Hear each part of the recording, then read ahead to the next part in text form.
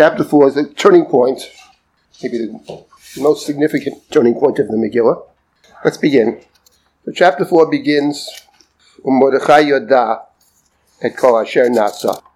That's chapter 4. Mordechai knew all that was transpiring.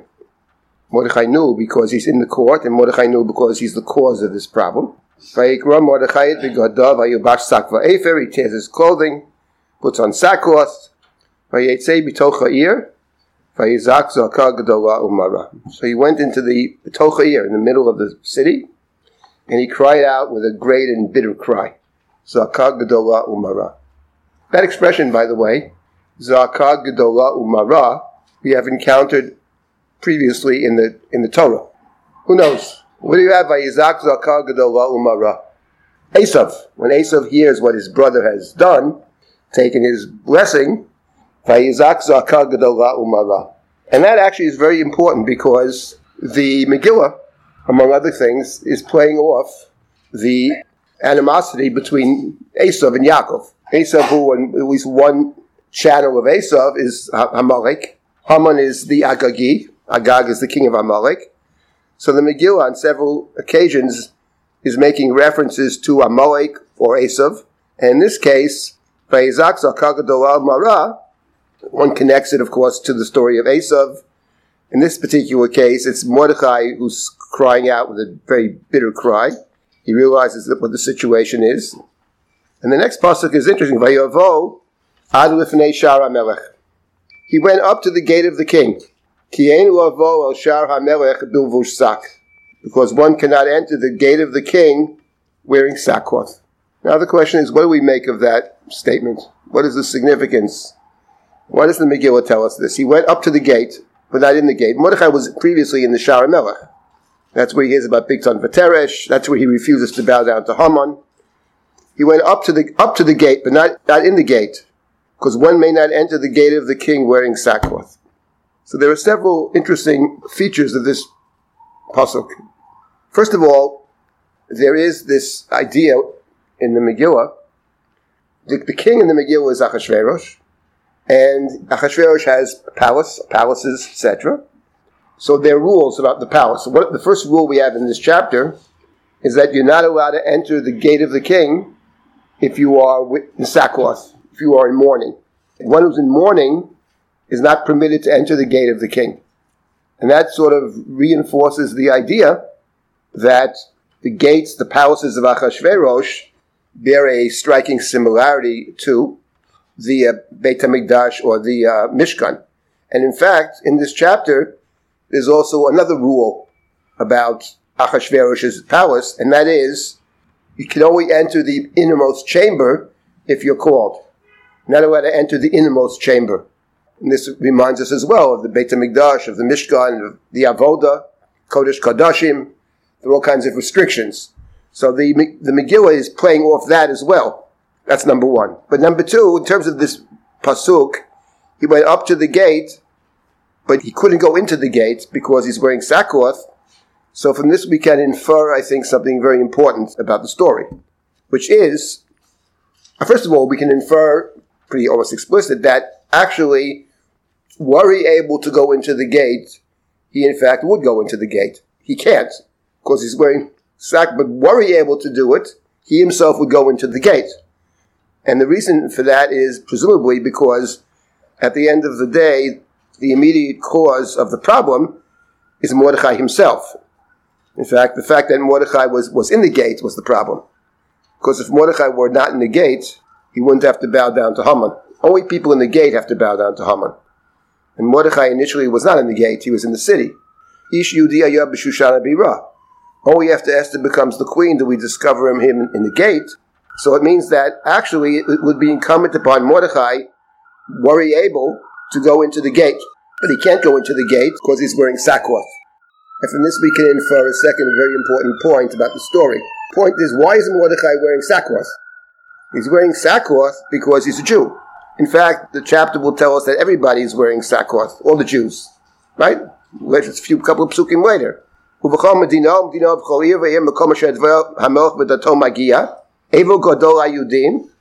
the third verse, So the Megillah says that in every place where the king's decree would reach, there's great mourning for the Jews, fasting, crying. So sackcloth, people are wearing sackcloth. Everybody's wearing sackcloth. All the Jews are wearing sackcloth. So it means that in this particular situation, if you're a Jew, you can't actually save the Jews.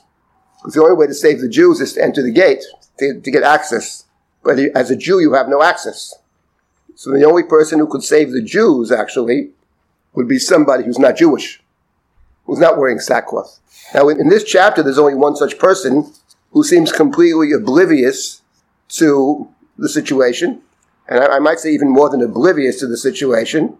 Initially does not seem terribly concerned about the situation. Of course, that's Esther, as we'll see shortly. So Mordechai would like to go into the gate, and I add Mordechai should go into the gate, right? But Mordechai can't go into the gate, because he's Mordechai the Jew. So from where will the salvation come if Mordechai can't enter the gate? So he has to contact somebody who's already inside, and that, of course, will be Esther. Yes? So just to go back for a second to this quote that this part starts off with, that's an Aesop quote. Yes. And in the Aesop story, in my mind, there's this idea that Yaakov put on this fur of an animal to fool Yitzchak. And so I'm wondering what the connection is that you make between Esav's experience with this quote and with this quote being, the author wants us to think about Esau. So the question is, why connect us to that story here? Does it have something to do with the fact that it's a commentary in some way, that maybe Mordechai didn't do the right thing by being in the gate and starting this whole thing to begin with? Well, I don't know if he did the right thing or the wrong thing. By entering the gate, he assumes upon himself certain responsibilities to abide by the rules of the gate. So, in a certain sense, I don't think he does the wrong thing by not bowing down. That I think is completely not correct. You can't bow down to Amalek. But the only reason he has to bow down in the first place is he put himself in the gate. So I think that it's a problem. Now, in terms of the Esav connection over here, the way I've discussed it many times in the past, and what I suggest is the following.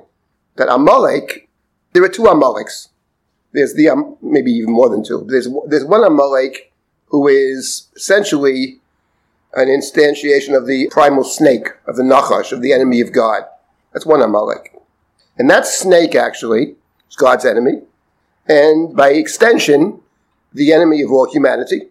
As God says, the Nachash would be in constant enmity to the woman and the woman's descendants. Ben Zaracha, Ben Zara, etc. That's one Amalek. But then there's another Amalek who's actually Esav's grandson. Now, that Amalek is the enemy of the Jews. That's nothing to do with the rest of the world. That's the enemy of the Jews. And what I suggest about Amalek is this, that actually, when you read the story of Yaakov, both in terms of the birthright and in terms of the blessing, what is clear that in those two stories, whatever you think about, he should do it, he shouldn't do it, this and that, in point of fact, what Yaakov does in both of those stories is he takes advantage of people's vulnerabilities. He takes advantage of Esav's vulnerability in terms of he waits till he comes back very tired from the field.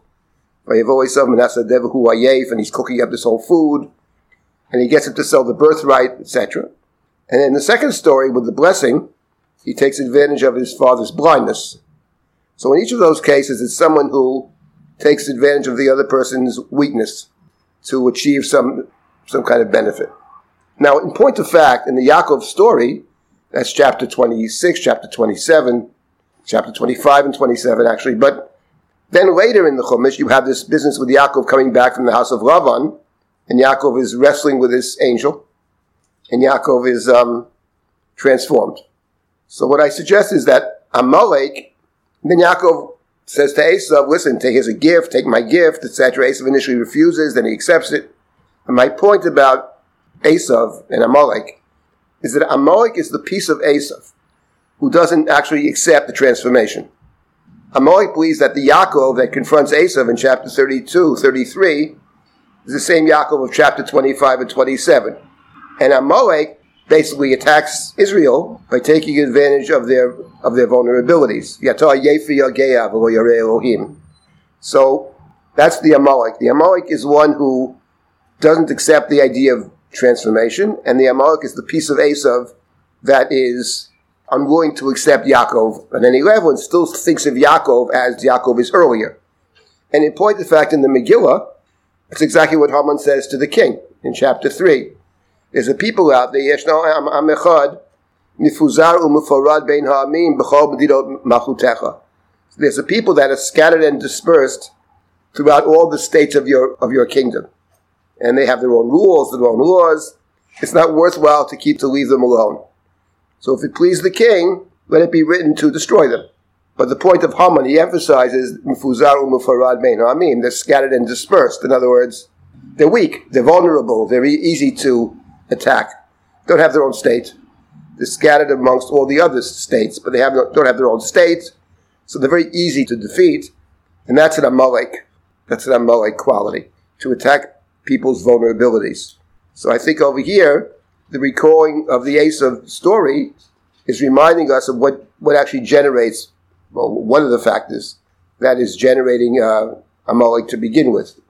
That's what I believe this is. All right, so now one could have a slightly other formulation about why Mordechai wants to go back to the same place. He wants to go back to the same place because that's the place where he created the problem to begin with. If you want to correct something, you go back to the same place. So that's a slightly different formulation. In any event, Mordechai knows exactly what's happening. Mordechai wants to solve the problem, but he can't. He can't go and shout at Melech. So what he does, then the Megillah adds, V'chol medina medina v'chol ir v'ir, Mekom asher dvar hamelech v'dato magia, Evo gadol hayudim tzon b'chi u'misped, sak v'efer yutzag Rabbi. And this verse actually raises a problem. This verse number 3 raises a problem. The question is, Megillah doesn't actually say. The question is, when does all this take place? When is this happening? So we know that the lot was cast in the first month, right? And it sounds like it's cast on the 13th day of the first month, right? 13th day of the first month. So that's Yud Gimel Nisan. Now the question is, when does Mordechai do this? When does Mordechai go into the street and cry out? When is he doing this? Is it happening immediately? So there is an opinion in the rabbinic tradition that happened right away. And that in fact Esther is called upon immediately. And Esther asked the Jews to fast for 3 days, which means that the Jews are fasting on the 14th of Nisan, on the 15th of Nisan, on the 16th of Nisan, which basically is Pesach. Now the truth of the matter is that the Megillah never says that this is immediate. We have no idea. So how would the word have gotten? That's exactly my point. How would the word have gotten around if in fact it happened? This verse suggests that it took place later, or maybe it's not suggesting that, but it's just making a separate statement. In general, whenever Jews heard the news, maybe in a month, maybe in 2 months, whenever Jews heard the news, every Jew would automatically fast and cry and wear sackcloth. But this is the question. The question is, when did it actually take place, Yeah. It's actually an interesting question. I'll come back to this in a minute because of the next couple of psukim. So now it says, Vatovona narot Esther v'sarisela v'yagidu la v'titchalchal hamalka ma'od. So the maidens of Esther, her officers, maidens, or the eunuchs, told her about this, v'yagidu la. So it's not clear what they told her. Did they tell her that Mordechai is in the street and he is wearing sackcloth? They certainly told her that, because she sends clothing to get him dressed. Or did they tell her more than that? Because the previous verse says every place, all the Jews are wearing sackcloth. Did they tell her that in general, many people are wearing sackcloth? Now there's a big difference between those two possibilities, which I'll come to in a moment. There's a very important distinction between those two possibilities, each of which is totally plausible.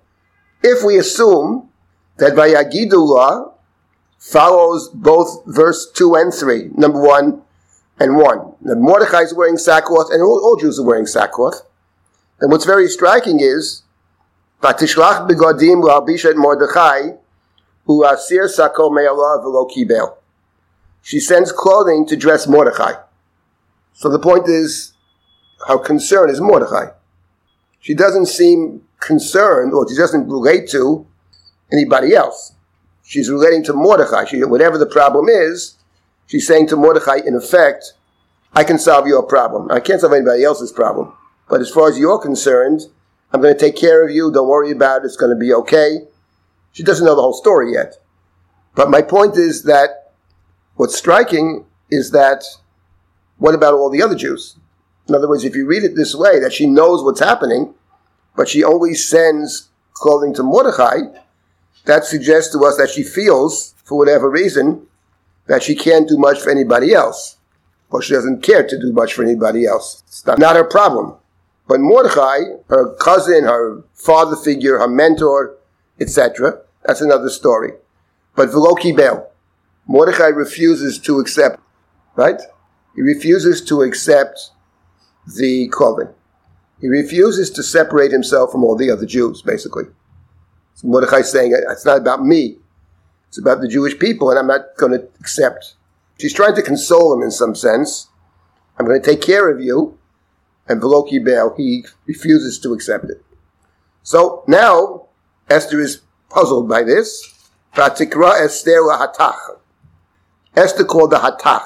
Now the word hatach is a strange word, actually. And here the translation of this, whatever it is, they have H-A-T-H-A-C-H, hatach. Some kind of a messenger or whatever it is. It's a name. And Rashi says who it is. Daniel, but the point is it's certainly that doesn't sound that hatach is a name to me. The word hatach is probably related to a different word, which is a very important word in the chapter, the word toch. Toch, or tavech. I mean, actually, in modern Hebrew, a mitavech is a broker or a go-between. And the point is, the hatach is a go-between. So she called the go-between, whether it's his name or not his name, who knows. But the point is, she calls someone to be the go-between between herself and Mordechai. She wants to understand what this is. So she has apparently some trusted person that she sends to Mordechai. She wants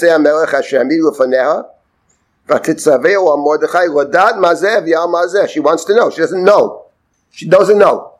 The chapter began by saying, Mordechai yodad kol asher na'asa. Mordechai knows everything that's going on. And now the chapter says, as far as Esther is concerned, Wadat mazeh, she doesn't know. She wants to understand. Wadat mazeh, what is this actually about? Vayetze hatach Mordechai el rechova ir asher lifnei shar hamelech. So the hatach goes to Mordechai, to the rechova ir is the main street, Broadway. Rachav means broad, so the Broadway to the main place, in front of the king's gate. Mordechai can't go into the gate. He goes next to the gate. He can't enter it.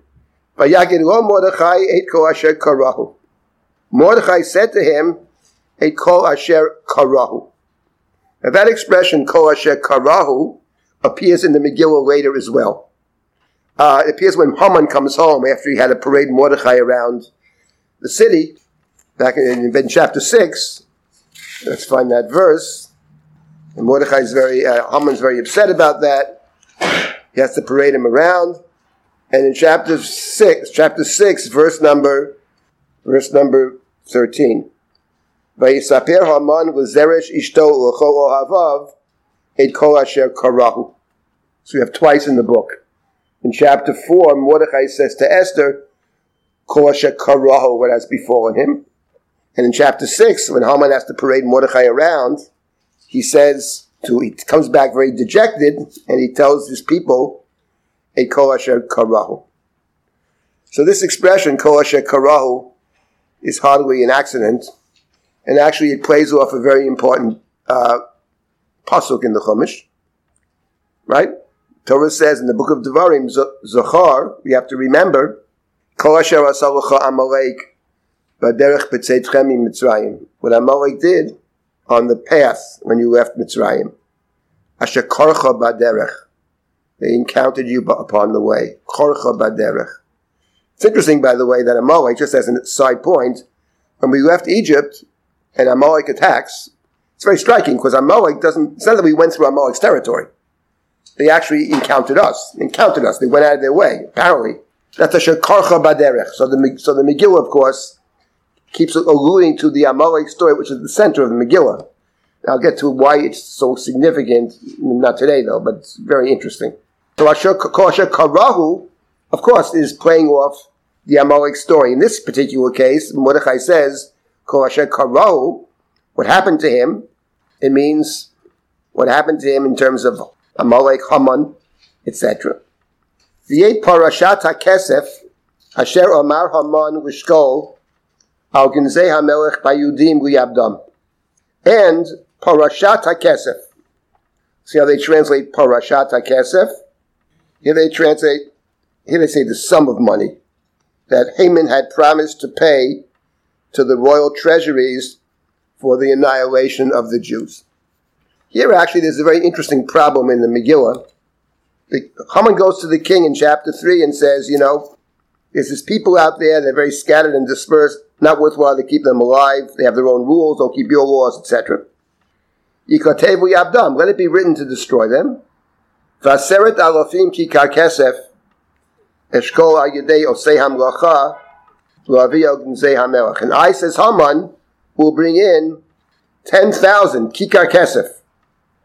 Some humongous sum, actually. Aseret alafim kikar kesef. Kikar is a term we encounter in the Torah. 10,000 kikar is an enormous amount of money.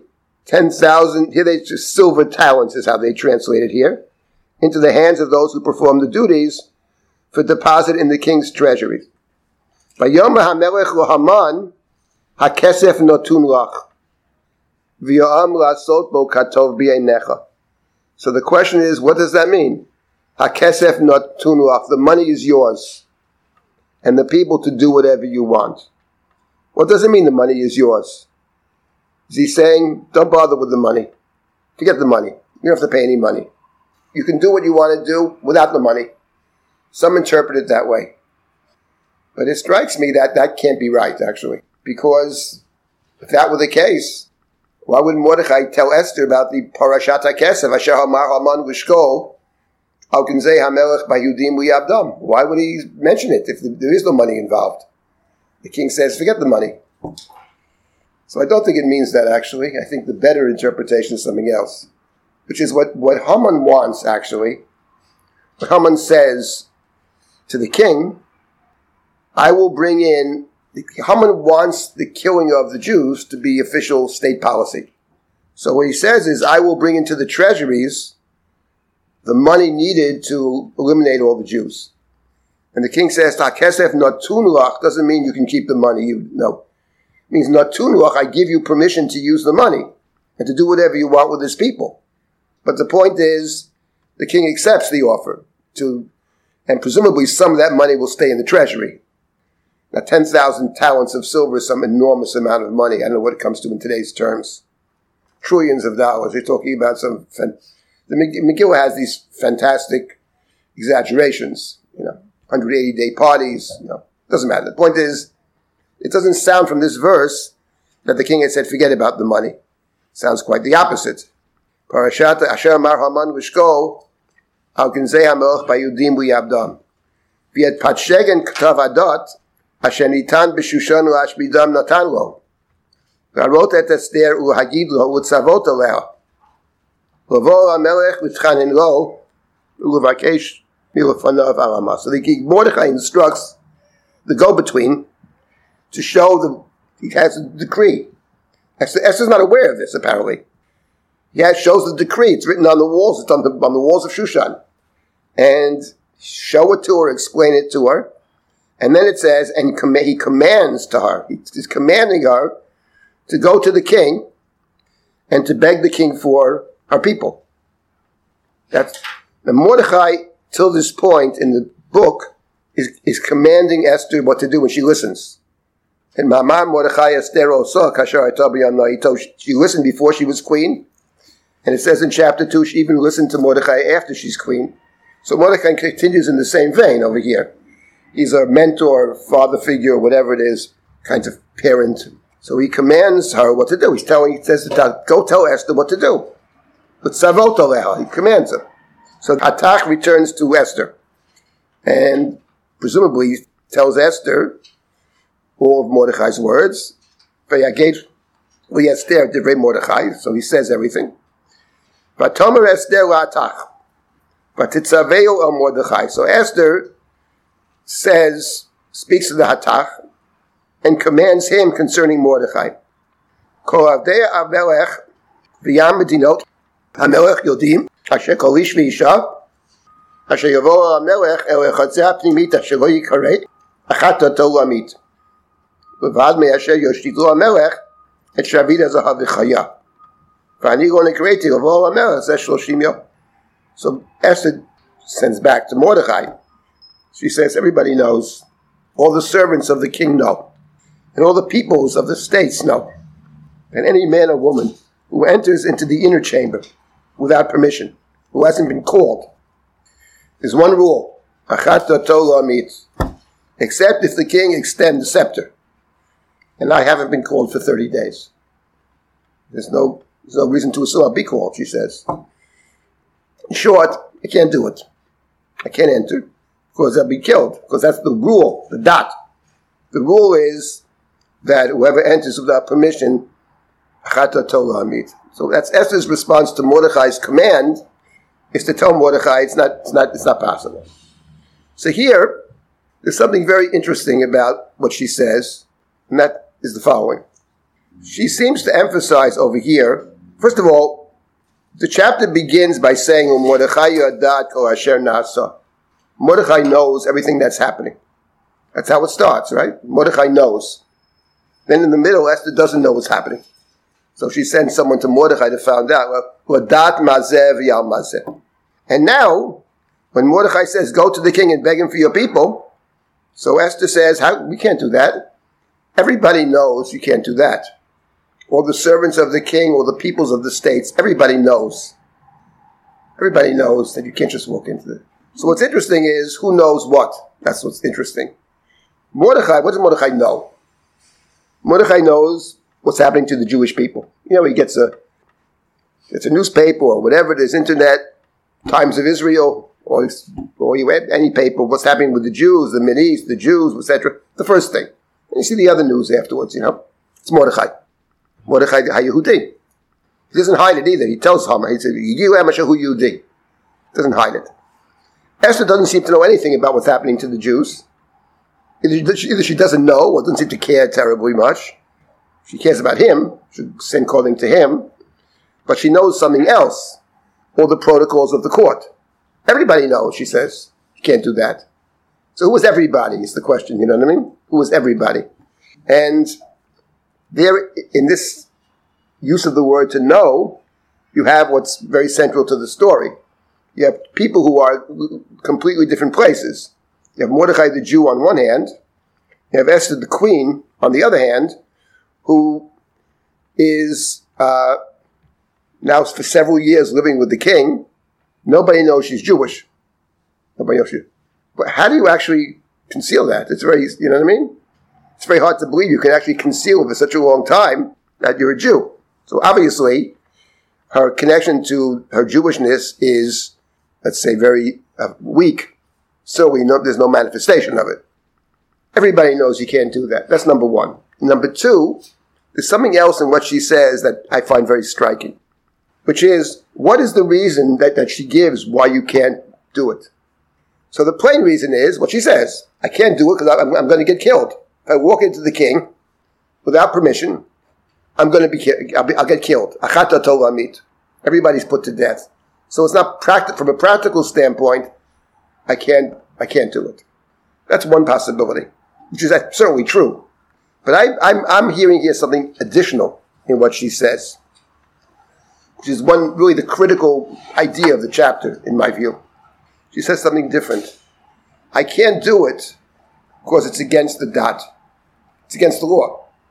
And the idea of dot, this idea of law in the Megillah, is tied in with the idea that something is fated or something is determined. You can't change the law.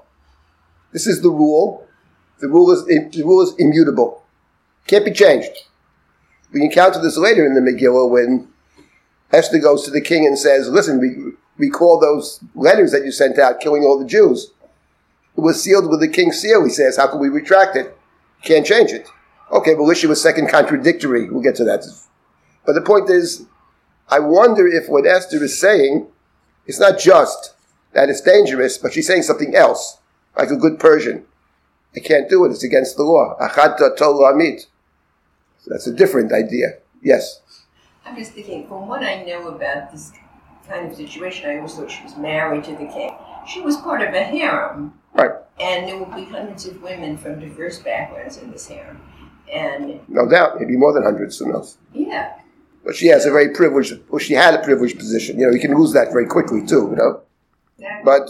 But she hasn't been called for 30 days, whatever the reason is. The king doesn't lost interest in me or whatever. And they're all juggling around the situation in which they're hoping they'll give birth to an heir, in which they will be powerful themselves. So the mercy of the situation. Right, so what's the point in terms of not going into the king? She says why. I'll get killed. She says additionally, it's against the law. You can't break the law. Law's unbreakable. That's what she says. Mordechai has a different thought. Yeah. But because she adds on, and listen up, the king may not desire me any longer. Presumably when she says, and she caps that at verse 11, which is her whole argument, her legal argument, and her last sentence in her argument to Mordechai is, it's 3 parts. It's dangerous, it's against the dot, and furthermore, he may not desire me with the same ardor that he desired me when perhaps I could have broken any of these laws and gotten around it, either in bedtime talk or either in around the kitchen or something. I think the fact that she adds that as that third piece, I actually think that's critical, and I think it's important because it's Esther and not a man. Okay? The fact of her womanness, is critical to the whole story. She's not a eunuch. She's not a neutral character. She's a female. And from here on in, it's her figuring it out in a non-linear way, which is what Mordechai would have done, gone straight in. It's not just, you got to really help my people, and Achashverosh would have said, what? Nothing, or laughed at her, or deposed her. So the fact that she adds that third piece, which is, she injects the fact that she is concerned, and strategically, Mordechai, even if I could go overcome Roman numeral 1 and 2, I may not have that privilege that it could be. Were just I accept that. Yeah. I think it's critical that was stuck in there. I don't think it's an accident at all. Well, there are no accidents, but I think accident. that. But it's important to her argument. It's 1, 2, 3, and she ends with that one, and it echoes. It echoes if you wait 2 seconds and you hear it. And remember, it's not a direct conversation between Mordechai and Esther. Right. There's time between it because you've got the intermediary. So she tells her, now tell him this and tell him this. And so percolate in Mordechai's mind. Okay, I accept that. Right. Thank you. So vayagidu Mordechai et divrei Esther. So they told Mordechai what Esther had said. Vayomer Mordechai lo ashiva Esther. So Mordechai said to reply to Esther, Al tedami b'nafshech imored beit hamelech mikol hayudim. Don't imagine, he says, that you will escape in the palace from all the Jews. If you are silent at this time, so Revach v'Yatzul, salvation, redemption, salvation, will come from a different place.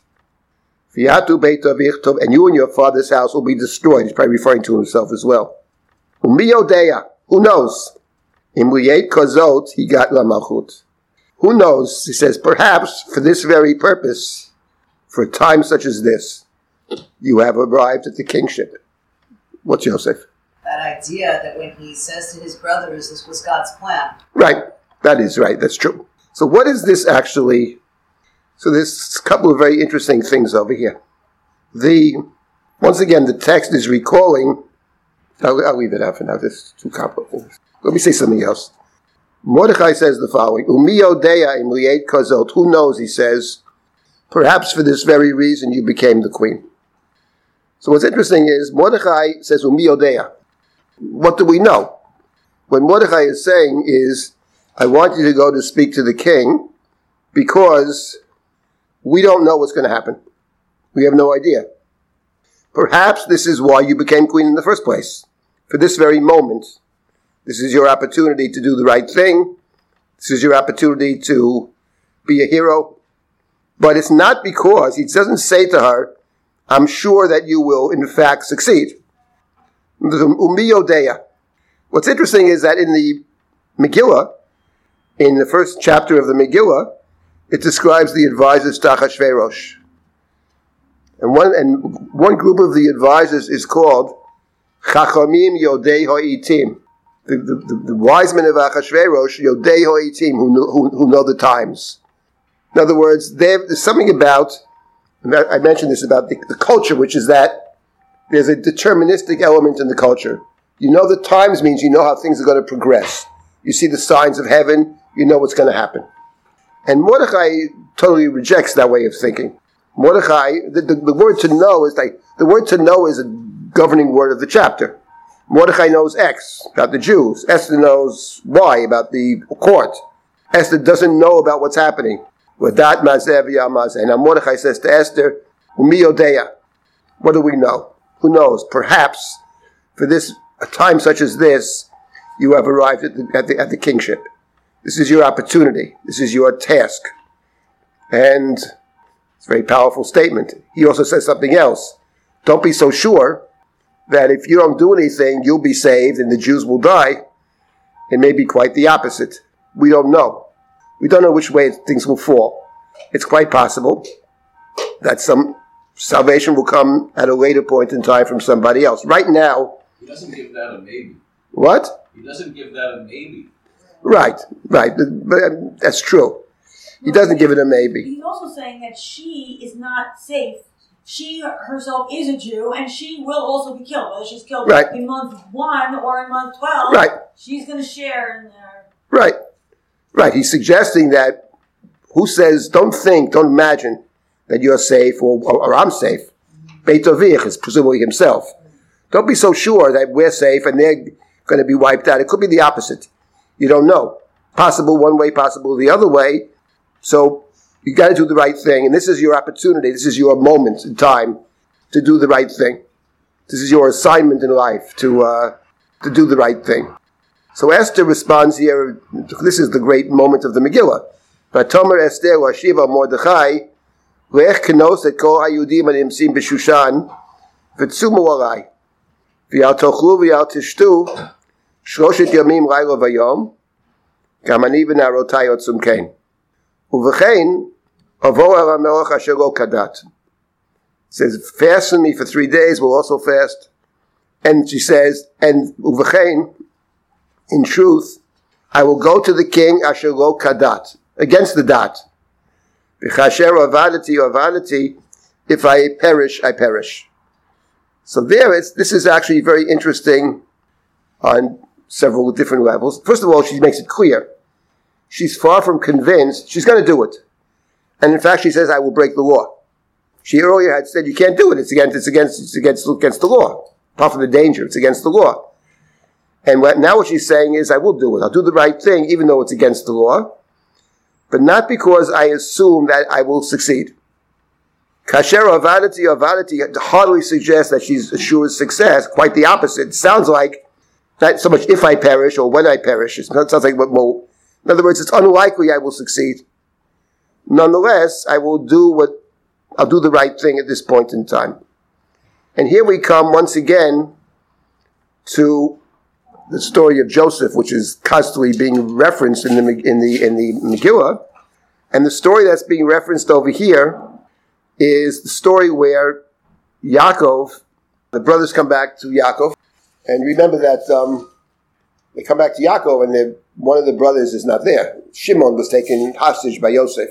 And they come back and they open up their sacks and they have all kinds of money in the sacks. And Yaakov says, what is this? You have money? The brother's missing, you have money. And they say the only way we can go down to Mitzrayim and get Shimon back and get food is if we bring down Binyamin with us. So Yaakov is very unhappy with this, to put it mildly. He says, listen, Yosef is missing, Shimon is missing. And all these things happened to me.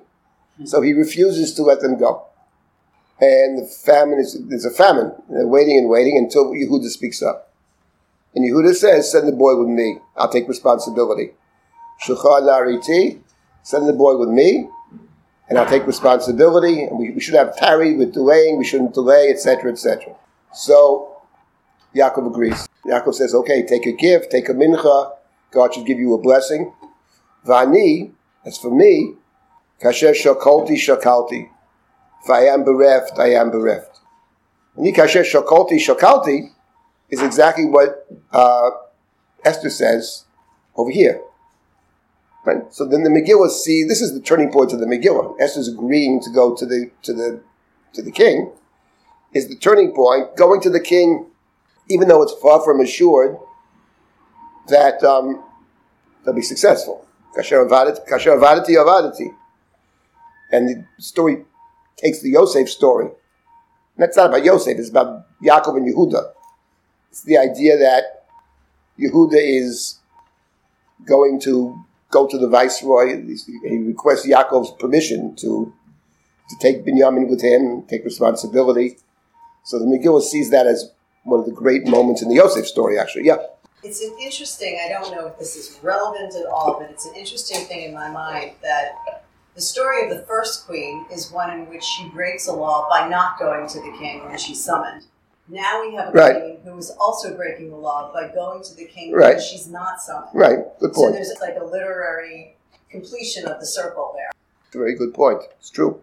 It's what? Why Esther needed to be scared. Right. Well, it's clear why you do that. Well, it's clear that, everybody has to be scared.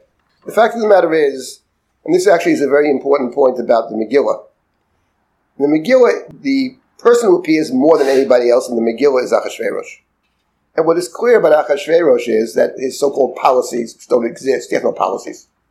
His policies are all about himself.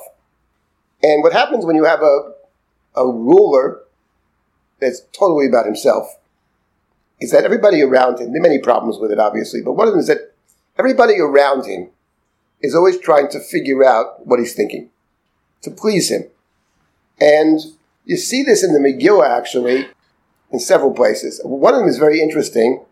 Later in the Megillah, after Mordechai was supposed to be killed by Haman, because Haman can't wait a few months to kill him. He's got to kill him right away before he has his meal. And then that night the king can't sleep, etc. So Haman goes to the banquet. The king and Esther is there. What do you want, Esther? The king says, you said you have something to request from me. What do you want? I want my life and the life of my people. Because someone is out to kill me and destroy my people. So the king says, who is that person? Oh, a terribly wicked person is wicked Haman. Fine. So the king stands up, goes outside to the courtyard. And when he comes back, he sees Haman pleading with Esther on the bed there. Says, what? He said, you would ravish the queen in my presence? So they covered up Haman's face. And then the next verse, Charvona says, Haman built a gallows in his own house, 50 cubits high. Right? He did it for Mordechai, who spoke well of the king. So the king says, hang him on the gallows. So Haman is hanged on the gallows. Always wondered, Charvona seems to know the story, right? He knows that, but he doesn't say anything. He opens his mouth up when he realizes that the king is out to get Haman. So the moment the king is out to get Haman, and suddenly he's fuel on the fire. Oh, you know what? He even built a gallows in his own house to kill Mordechai, who spoke so well of you. But no one is saying anything to the king before that. In other words, you have a society where the king is all powerful, and everybody around the king is trying to figure out what they think the king would want. That's how this works. And in Megillah, it's very funny on occasion, but that's exactly the way it works. Yeah. It's also like when Yosef is in prison and he interprets the dreams and he says to the wine steward, tell Pharaoh about me, so it'll be good for me, like help me. The guy doesn't speak up before Pharaoh actually needs someone to interpret the dreams. That's when he remembers Yosef, that's because true. It works for him to do it then, but he wouldn't say it before that because it's like going to the king uninvited. That's correct. That's for sure. I'm not sure that's exactly identical to what I'm saying, but it's certainly very true. That he forgets 3 days later. He remembers 2 years later. So he basically forgets because it doesn't do anything for him.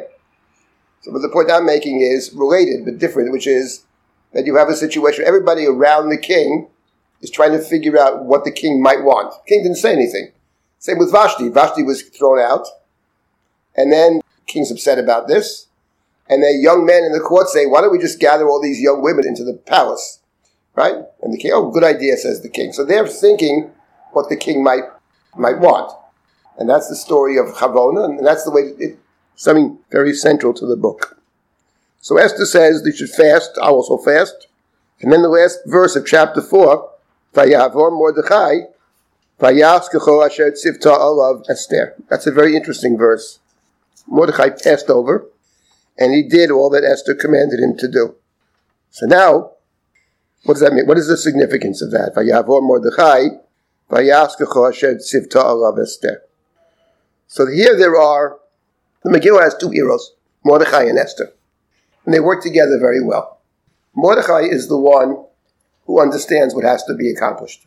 He has the insight in terms of what has to be accomplished. But he doesn't know how to accomplish it. His advice to Esther was terrible advice. Namely, go to the king and beg him for your people. Because that will never work. Because what would you say to the king? It's not right, it's not ethical, it's not fair, it's not just. Those are categories that don't apply to Achashverosh. Couldn't care less. Who cares? Is it good for me or bad for me? That's his only.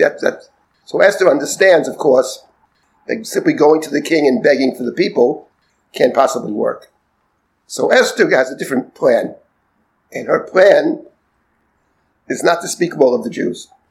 Her plan is to get Achashverosh to focus on the enemy of the Jews and to convince him that the enemy of the Jews is also his enemy. And she does this by virtue of 2 party invitations. She invites him to 2 parties. First of all, she risks her life. She stands in such a place that the king can see her, invites her in. Very, very risky.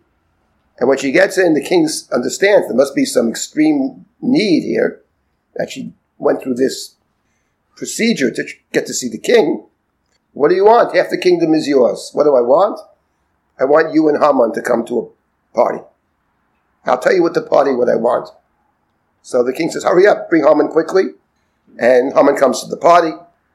And then the king says, okay, Esther, tell me what you want. What do I want? For my request, what I really want, etc., etc. Here's what I want. You and Haman come tomorrow to a second party. Tomorrow I will do what the king requests. So that's what she does. She doesn't beg. 2 party invitations. First party invitation, and at the first party, a second party invitation.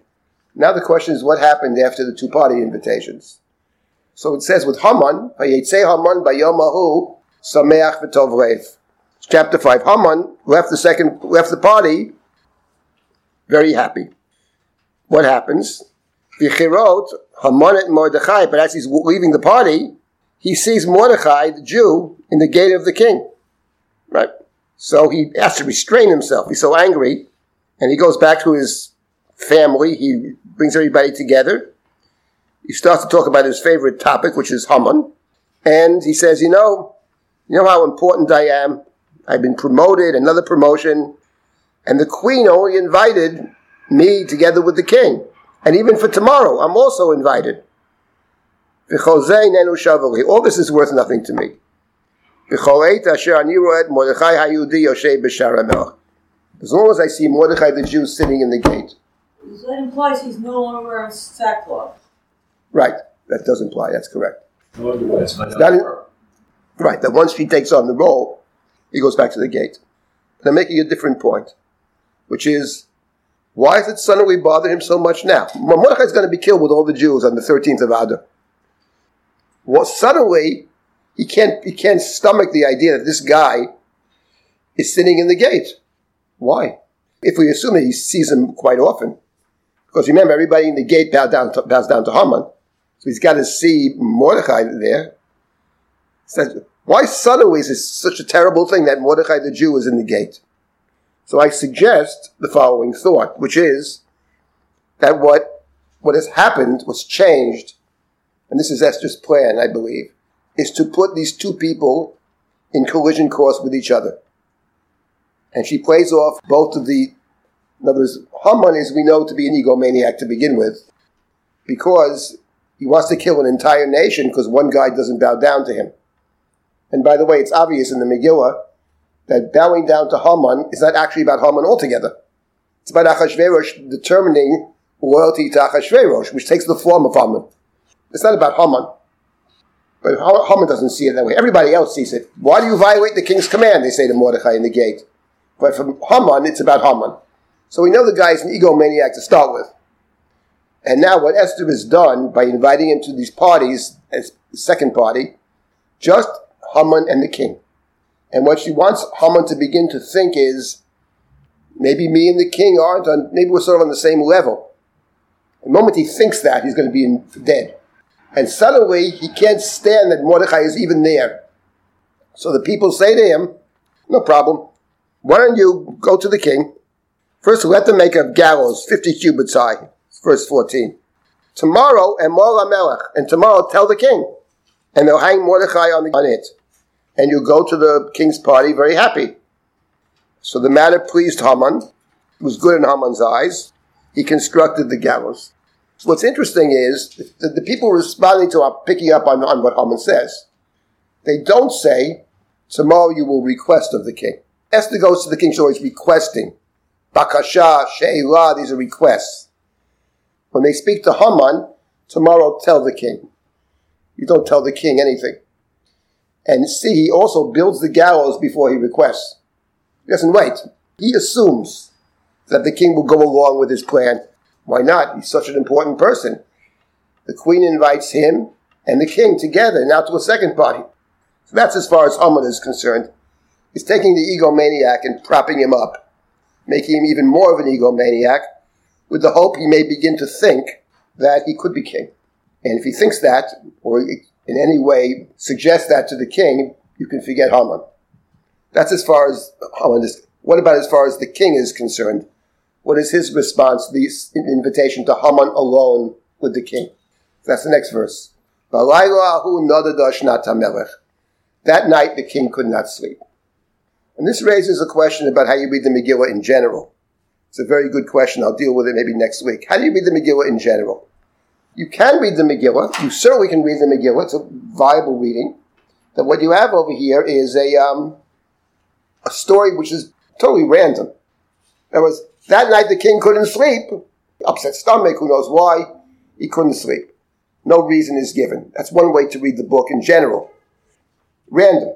But there's another way to read the book, which is not random. There's a reason he can't sleep, which is something is bothering him. And what is bothering him is, why is this guy invited by the queen with me 2 times? So he opens up the record books, and he's looking for something on Haman. He can't find anything on Haman. Haman is clean, but he finds something else. The enemy of Haman. The enemy of Haman saved the king's life. And Haman wants to kill the enemy of Haman. The enemy of, right? Haman wants to kill the enemy of Haman who saved the king. So when the king discovers this, in other words, kings in general, I'm not saying he's paranoid, but he has good reason to be paranoid, given the fact that in the 2nd chapter of the book, we know there was a palace revolution. Bigtan and Teresh wanted to kill the king. So it wouldn't be surprising if he's a ruler who people want to remove, want to get rid of. So he has reason to be concerned. And again, we know we've encountered this truth. The people that are most dangerous are the ones that are closest to you. What do we know about Haman? Nothing on Haman. But what about Mordechai? Mordechai saved the king's life. What was done to reward him? Nothing was done. And at that moment, Haman has come early in the morning to tell the king that he wants to have Mordechai killed right away so he can enjoy his meal. You know what I mean? Then we have one of the funniest scenes of the Megillah, where he enters into the palace. The king says, who's in the courtyard? V'Haman ba. And then, what's interesting is, in the conversation of chapter 6, Haman doesn't actually get a word in. The king does all the talking. Haman only responds. In fact, when you read chapter 6, it's interesting. Read chapter 6. Haman comes into the court. Vayomer lo, and you expect Vayobo Haman.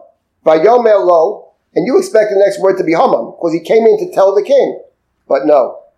Vayomer lo hamelech. What should be to the one the king wishes to honor?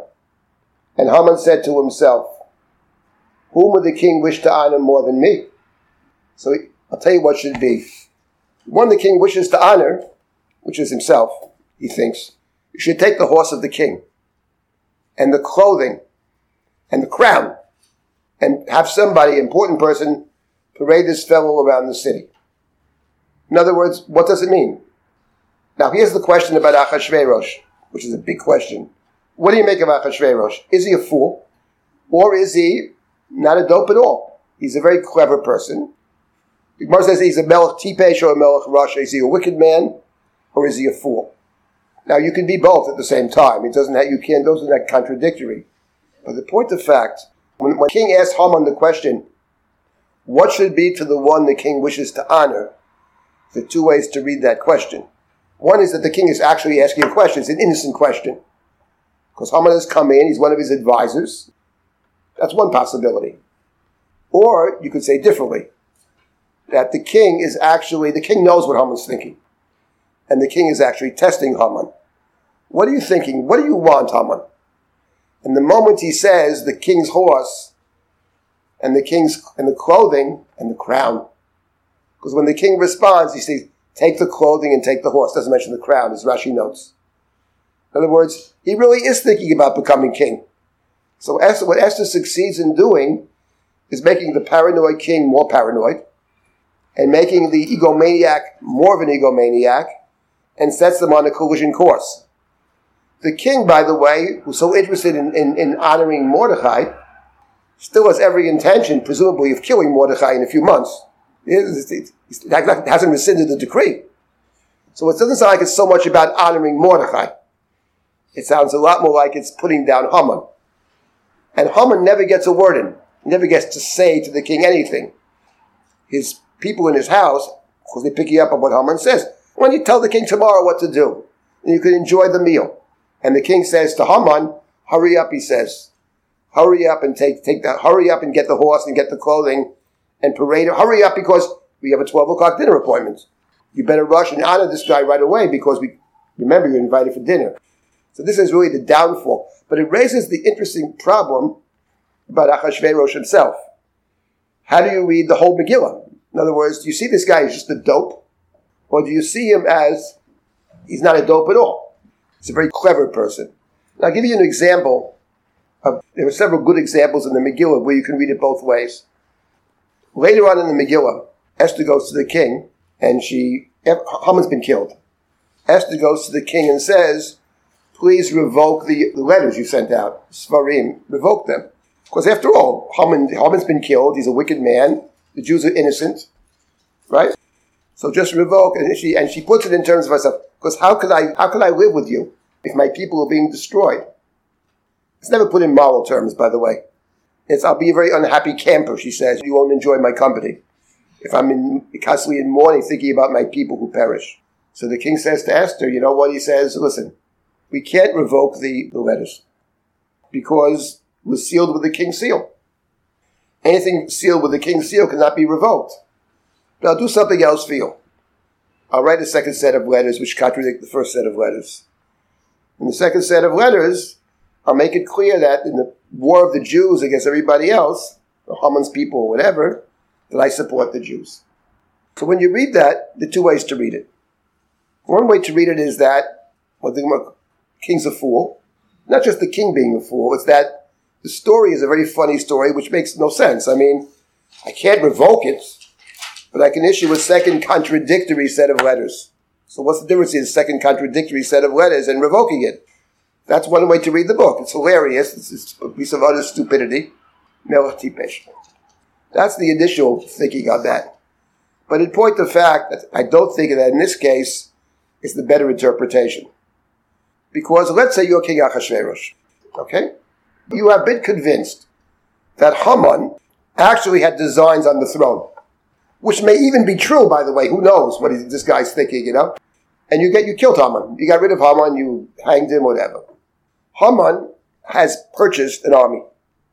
10,000 talents of silver. He's got a whole army out there. Let me ask you a question. Do you want this army to be present in your 127 states? If you're King Achashverosh, why would you want Haman's army? They have allegiance to the man who was your enemy. Try to unseat you, he thinks. Why would you want this army to be allowed to survive? So he has a very simple way to get rid of the army. He's not going to kill them himself. If he does what Esther requested to do, which is call off the war, that's what Esther asked. We love peace. Peace now. We love peace. We don't want a war. That's what she says. We love peace. The king says, I'm very sorry. What could we do? There has to be a war. But I'll tell you what I'll do. I support the Jews in the war. It has the effect of getting the Jews to kill off his enemies. It reminds me very much of what you have in the story of Yosef. The story of Yosef, and we've seen this so many times, but the story of Yosef, the people, Pharaoh has dreams. Nobody can interpret the dreams except for Joseph. And Joseph says, here's the interpretation. There's going to be 7 years of plenty. During the 7 years of plenty, you will gather in all the food.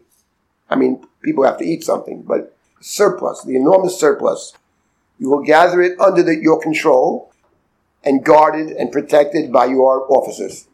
And during the years of famine, you will control the food and you'll parcel it out for the people. Says Pharaoh, brilliant idea. And you should find someone, it's going to have to start right away. You got to find someone right away. Find a wise person who's wiser than you, Joseph. Fine.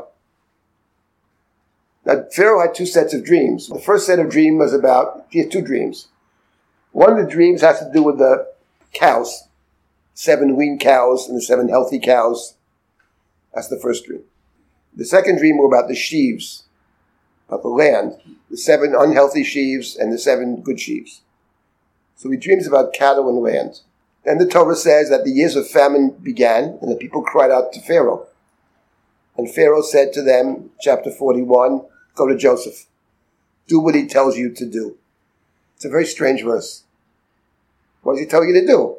Pay your money and we'll get your food. So it doesn't say what he tells you to do. But in chapter 47 of the Chumash, it tells us what Joseph told them to do. What he told them to do was this. After 1 year, the people have no more money. They run out of money in 1 year. I presume they ran out of money in 1 year is because they're charging a big price. Otherwise, why do they have no money? Charge a low price and you have money. So they have no money. So they go to Joseph after 1 year. We have no money. We'll starve to death. What should we do? Says Joseph, Pharaoh will sell you the food for your cattle. Havu miknechem. So they give their cattle to Pharaoh. After 1 year, they have no cattle left. We have no cattle, we have no money. What should we do? I'll tell you what you do. Give Pharaoh your land. You'll be sharecroppers on Pharaoh's land. Fatia aretz leparo. So in effect, Pharaoh's dreams, the first was about the cattle. The second was about the land. And Joseph and Pharaoh understand from day one that if you control all the food, you have a total monopoly on the food, you'll be able to secure what Pharaoh dreams about, which is all the cattle and all the land, which is exactly what happens. So who actually enslaves the Egyptian people? Of course, Pharaoh wouldn't do such a thing. Such a good, benevolent leader. Go to Joseph. Do whatever Joseph tells you to do. And that's the story in the Megillah as well.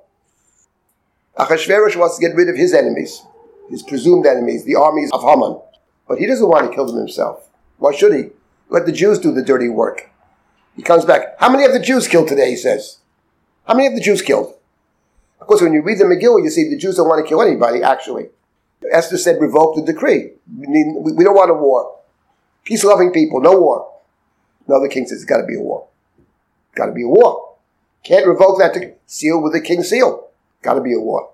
But I'll tell you what I'll do. I support the Jews in their battle. So this is not a tipesh, actually. And the truth of the matter is that this interpretation is strong. I'll tell you something else about the king not being a dope. I think you can read both ways. Chapter 6, when the king can't sleep at night. he has to bring the record books before the king, and they're read to the king. And they discover that Mordechai saved Asher Yigid Mordechai Bigtanim. And Mordechai had told the king about Bigtanim, because Mordechai told Esther, was written down in Mordechai's name. So the king says, what was done to Mordechai, right? What was done for Mordechai concerning this? Nothing. Well, Nasai Modavar, nothing was done. Vayomer HaMelech mi bechatzer. And the king said, who's in the court? By the way, when you're reading the text, we read the words, but we don't hear someone saying the words. Mi bechatzer can be read two different ways, actually. Mi bechatzer can be a question.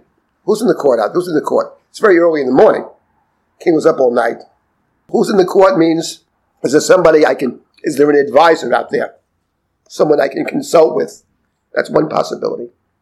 Or mi bechatzer could mean something else. Who's in the court? Who's standing outside? Because remember, what he just read was how two people in the court try to kill him. The Shomrei Hasaf. So mi bechatzer could mean, who's out there? Who's out there at this time? At this crazy time. It's 5 a.m. Who's out there now? Haman had come to tell the king. Now, what should be to the one the king wishes to honor? Haman, of course, says to himself, it's got to be me. Parade him around with the clothing, with this, with the horse, with the... Vayom HaMelech Haman Maher. Hurry up. Kachet al-vush v'yasasus kasher dibarta. Take the clothing and the horse as you spoke. Vasechein l'Mordechai ha-Yehudi hayoshev b'shar HaMelech. And do this for Mordechai the Jew who sits in the gate of the king. Now what's interesting is that when you read the chapter begins, he read what Mordechai had told the king, and Mordechai had told about Bigtan and Teresh. It doesn't call him Mordechai the Jew. And when the king asked the people, what was done for Mordechai? It doesn't say Mordechai the Jew.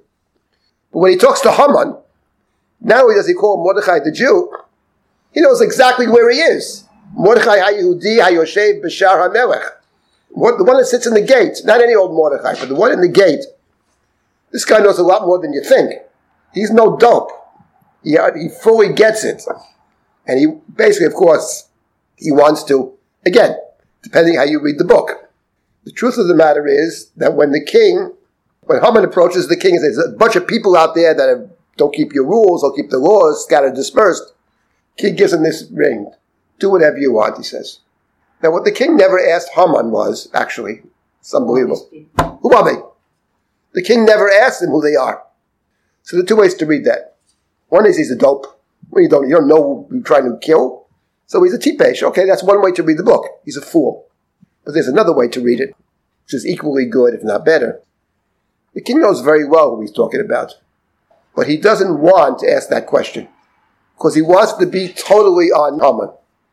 So later on, when there's a very wicked man out there to kill my people, and the king can say, really? Who would do such a thing? Or a terribly wicked man, the wicked Haman. The Medrash said it very well. She's about to point to Achashverosh, and the angel pushes her hand towards Haman.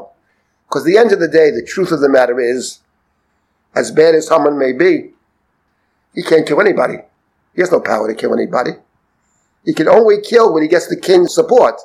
So the real enemy is Achashverosh. The only person that actually killed the Jews is Achashverosh. So what you have is a situation where he says to Haman, I don't want to hear about it. Just do whatever you want.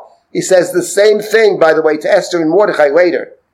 He says, you know what? I can't revoke the decrees, but you write a second set of decrees, right? And whatever you write is going to be good. It's exactly what he says to Haman. In each case, he absolves himself from responsibility by putting it on somebody else. So that's a very central question in the Megillah.